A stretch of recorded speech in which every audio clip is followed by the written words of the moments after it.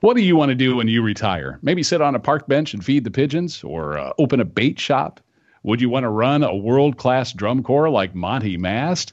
Why is he doing that? We'll find out. You've got a field pass. From the parking lot to the tunnel. Check it out. Have fun. Unleash. Let's go. To the 50-yard line. On the field. This is your Field Pass with DCI's Dan Potter. Spring means change, and it certainly has been a season of change for the Cavaliers of Rosemont, Illinois. For several months, they engaged in a long, extensive search for an executive director, and after looking at, I think, about 100 candidates, they found that their new executive director, he is Monty Mast. Hi, Monty. Hi, Dan. How's it going? It's going very well. It's good to talk to you, my friend. You are familiar to me, and I think your name is familiar to a lot of Drum Corps fans, staff, instructors. You have a long history with Drum Corps International, dates all the way back to my era, the early 1980s, if I'm correct. I'll ask you about your professional resume in just a moment, but let's talk about your Drum Corps history, your Drum Corps background first. Blue Coats, was it?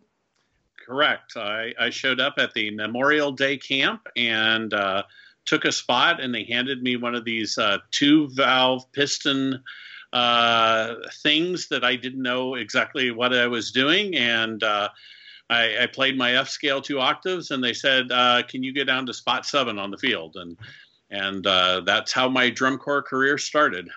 With the Blue Coats in 1982. You marched 2 years there, is that right? Yes, I did 2 years, and I was the soprano soloist in 82. And then, unfortunately, the Blue Coats folded for the first time in 1983. Yeah, they went inactive for a bit there. So did you continue your Drum Corps career?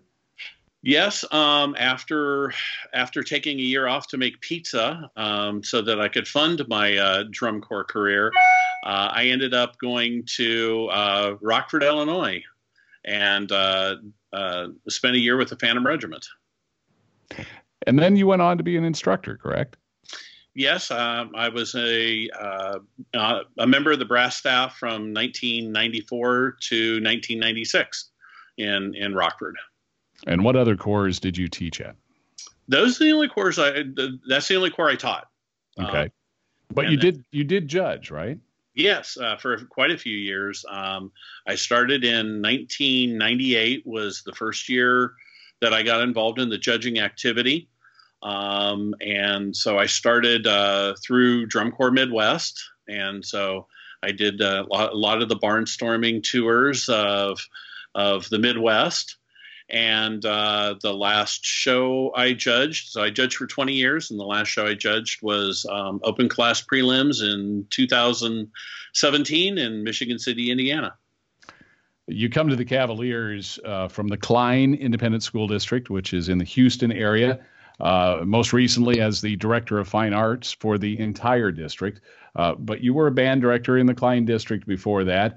You, as Director of Fine Arts, you opened up several high schools, you expanded the curricula, you opened, I believe, more fine arts programs in the middle schools down there. So you're both an educator and an administrator.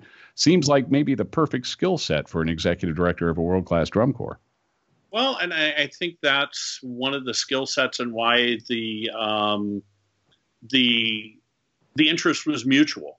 From the Cavaliers standpoint, I could fill roles that they needed, and this was just an incredible opportunity for me to continue what I'm doing in kind of a different realm.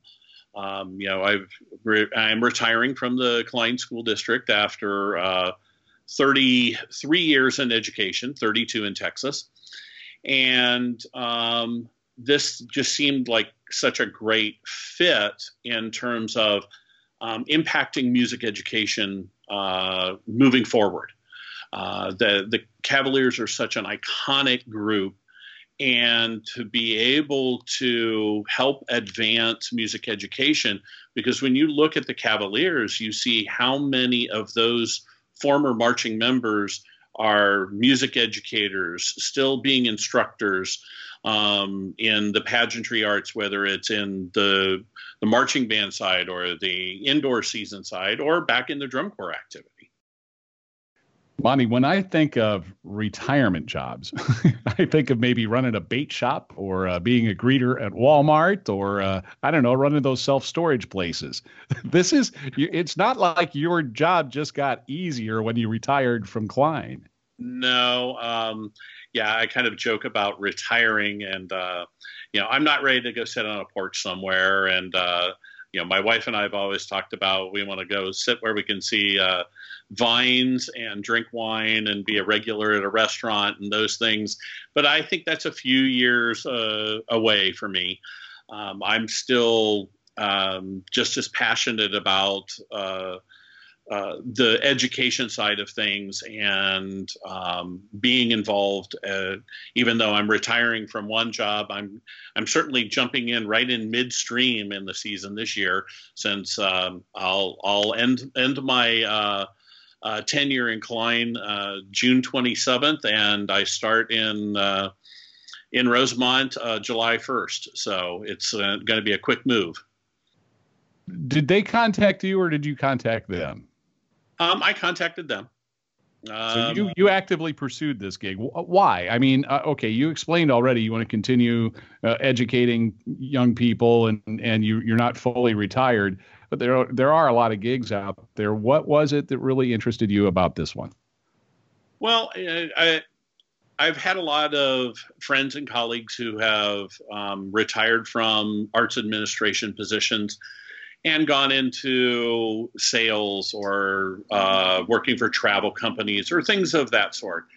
And, I didn't know if I really wanted to do the sales thing, but I was thinking, I want to do something, but I also want to do something and have enough time to really dig in, not just do it for a couple of years, but really dig into something and then be able to help transform that organization and then also enjoy the fruits of that. And not just, hey, I'm out of here and hand it off to the next person, but really get in and spend some time with an organization and have a great run with them. There aren't that many positions that are like this where you're impacting the lives of other people.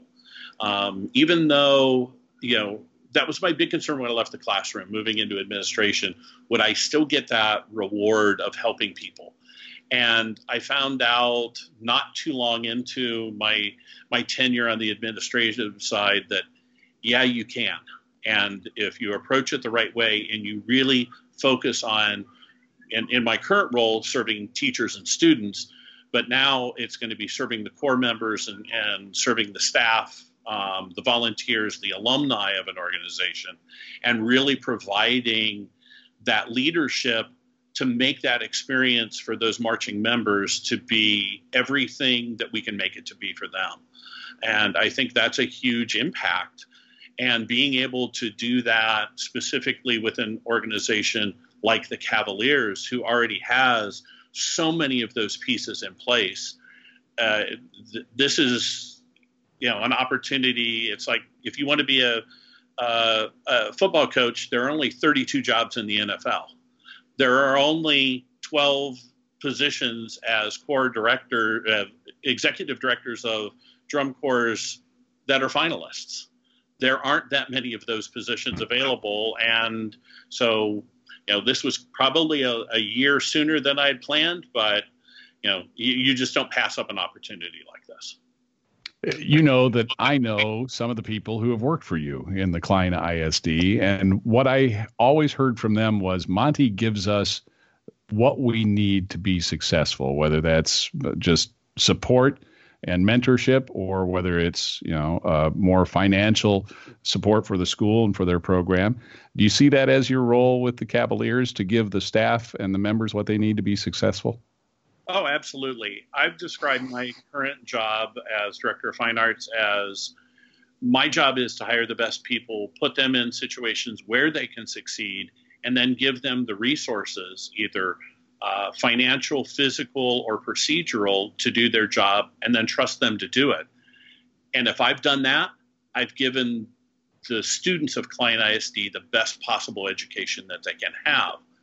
My role with the Cavaliers will be replace a couple of those words in that definition, and it's basically the same thing.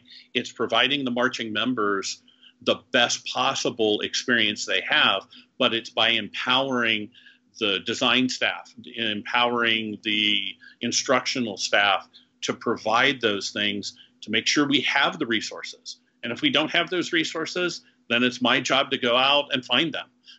And, with all drum corps, finances is a big part of that. And so it's getting out and getting sponsorships. It's using the connections that I have within the music education industry to help further those connections and resources for the Cavaliers organization. Monty, did the Cavaliers identify areas in which they want to grow, and how do you think you can help them? What do you see as the growth areas for the Corps? Well, I know one of the areas that we're working on right now is kind of tapping into the resources on the education side.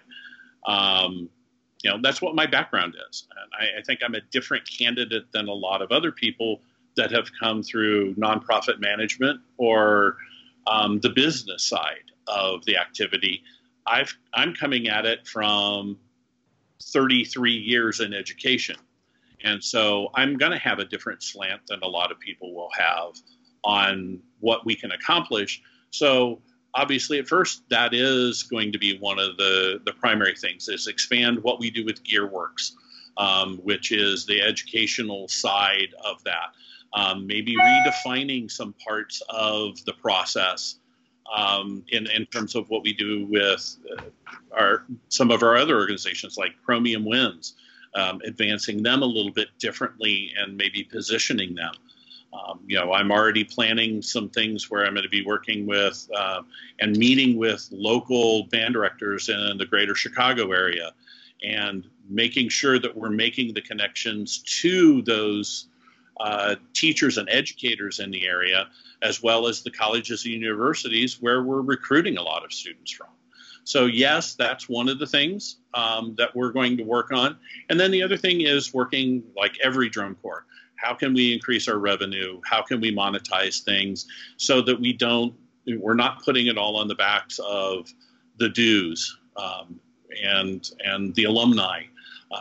So how can we change the model for monetizing what we do? So for me, it's focusing on what can we provide from educational experiences for college students and high school students. And that's going to be a big push from my side. All right, let's see if I can sneak this in. What's the Cavaliers 2019 show, Monty? Well, I'll let our director of marketing and media, Lamar Long, he's got his plan in place to get this announced. There will be a few interesting twists to this year's show. If you kind of know some of the members, you might notice a little bit different that they've showed up with camp a little bit less clean shaven. And we'll just say that's okay. A hint. All right. Tease you that way. all of a sudden, my mind went to what would Danny Wiles do with a show about grunge rock? But I'm pretty sure that's probably not what the show is. Now that would be interesting, though. Well, whatever Danny comes up with and your design team, it will be spectacular, I'm sure.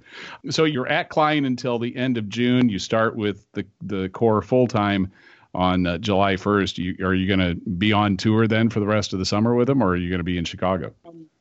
I'm going to be mostly in Chicago. I am going to be in Chicago for the send-off that they're doing on June 14th.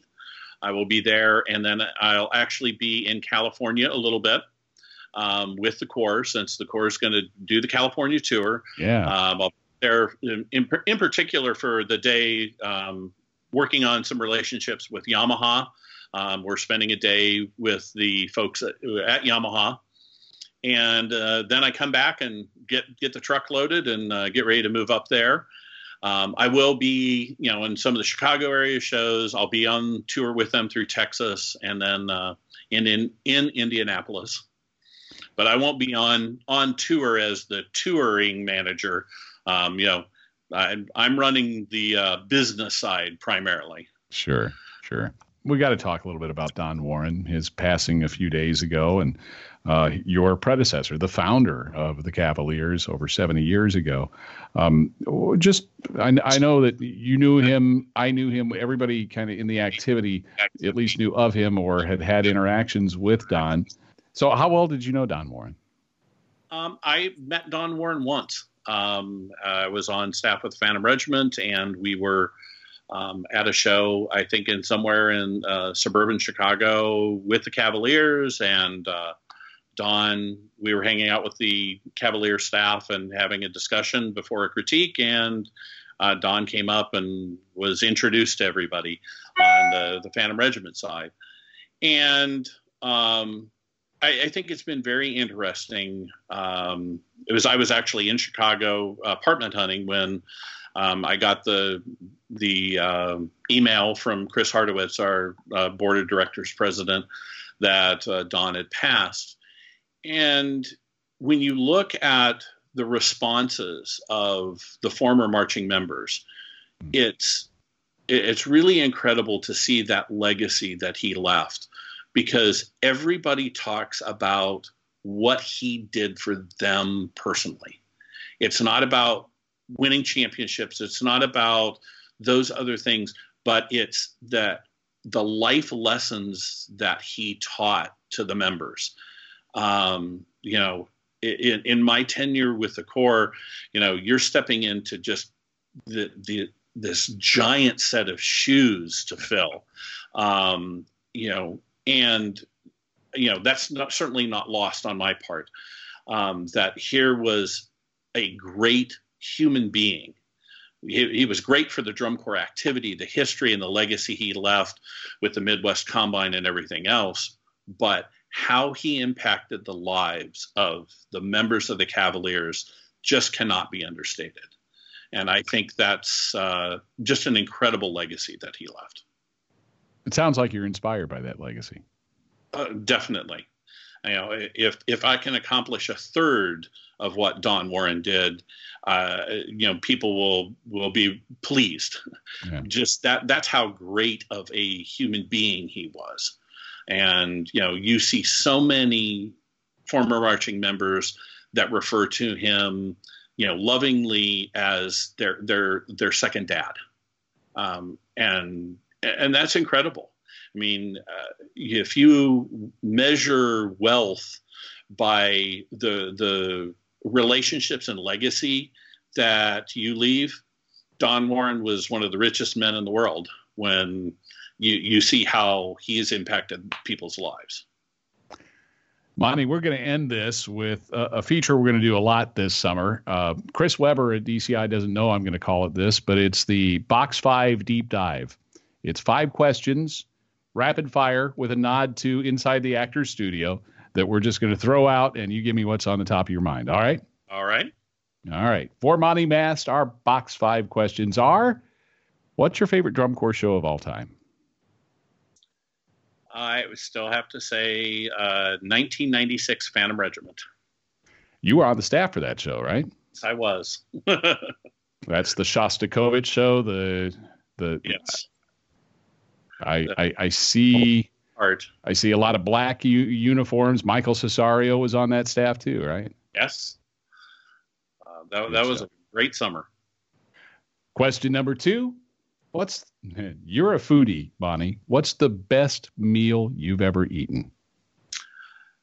Best meal I've ever eaten, I would have to say either a meal that my wife and I had at the French Laundry in California, or a meal that we had in a small restaurant in Beaune, France, La Lune. Wow. Have you had the Super Dogs there in Chicago yet? Yes, I have. I'm a big Lou Malnati's fan. So there you go. Lou Malnati's over Pizzeria Uno or Gino's, right? Yes. I've been a long-time Gino's fan. That was my favorite for a long time, but I think I'm drifting towards Lou Malnati's now. Box 5, question number 3. What is your biggest pet peeve when it comes to drum corps or marching music? I don't know. I think maybe it's just people wanting to tear other groups down because for whatever reason, whatever their reason, why can't we respect every group? Every group has their own thing to offer. We don't need to tear other groups down to make ourselves look better. Hey, let's celebrate that group. They do a great job with that. Maybe that's not what interests you, but still, let's reward them for and recognize what they've done. If you could choose any other profession than the one you've had, what would it be? I'd probably have to say winemaker. You're an enophile, aren't you? Yes. That would be my kind of fantasy job in that sense of, I think that would be so much fun to do. Chicago is one of the greatest food and wine cities in the country. I'm beginning to sense maybe I know why you took this job. Well, that's not not something that I would say no to. I love the food scene here in Houston, and we have a great, a wonderfully diverse community in terms of our food scene. But it's going to be interesting to explore Chicago. And all of especially the ethnic restaurants. That's what I love visiting here in Houston, and so I'm going to continue that in Chicago. Just, Monty, off the top of your head, your favorite drum corps memory. And that can be a show, a performance. It could be an interaction in the parking lot. It can be a stop on tour. Just what comes to mind? Being in that, I've been in different roles in the activity. As a marching member, I probably have some of my favorite memories were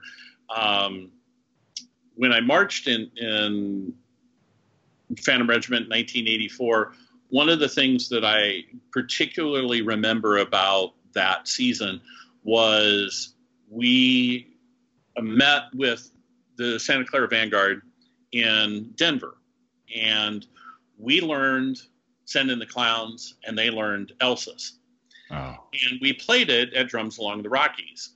Well, lo and behold, later that summer in Brant Crocker's hometown of Ankeny, Iowa, yes, we tied.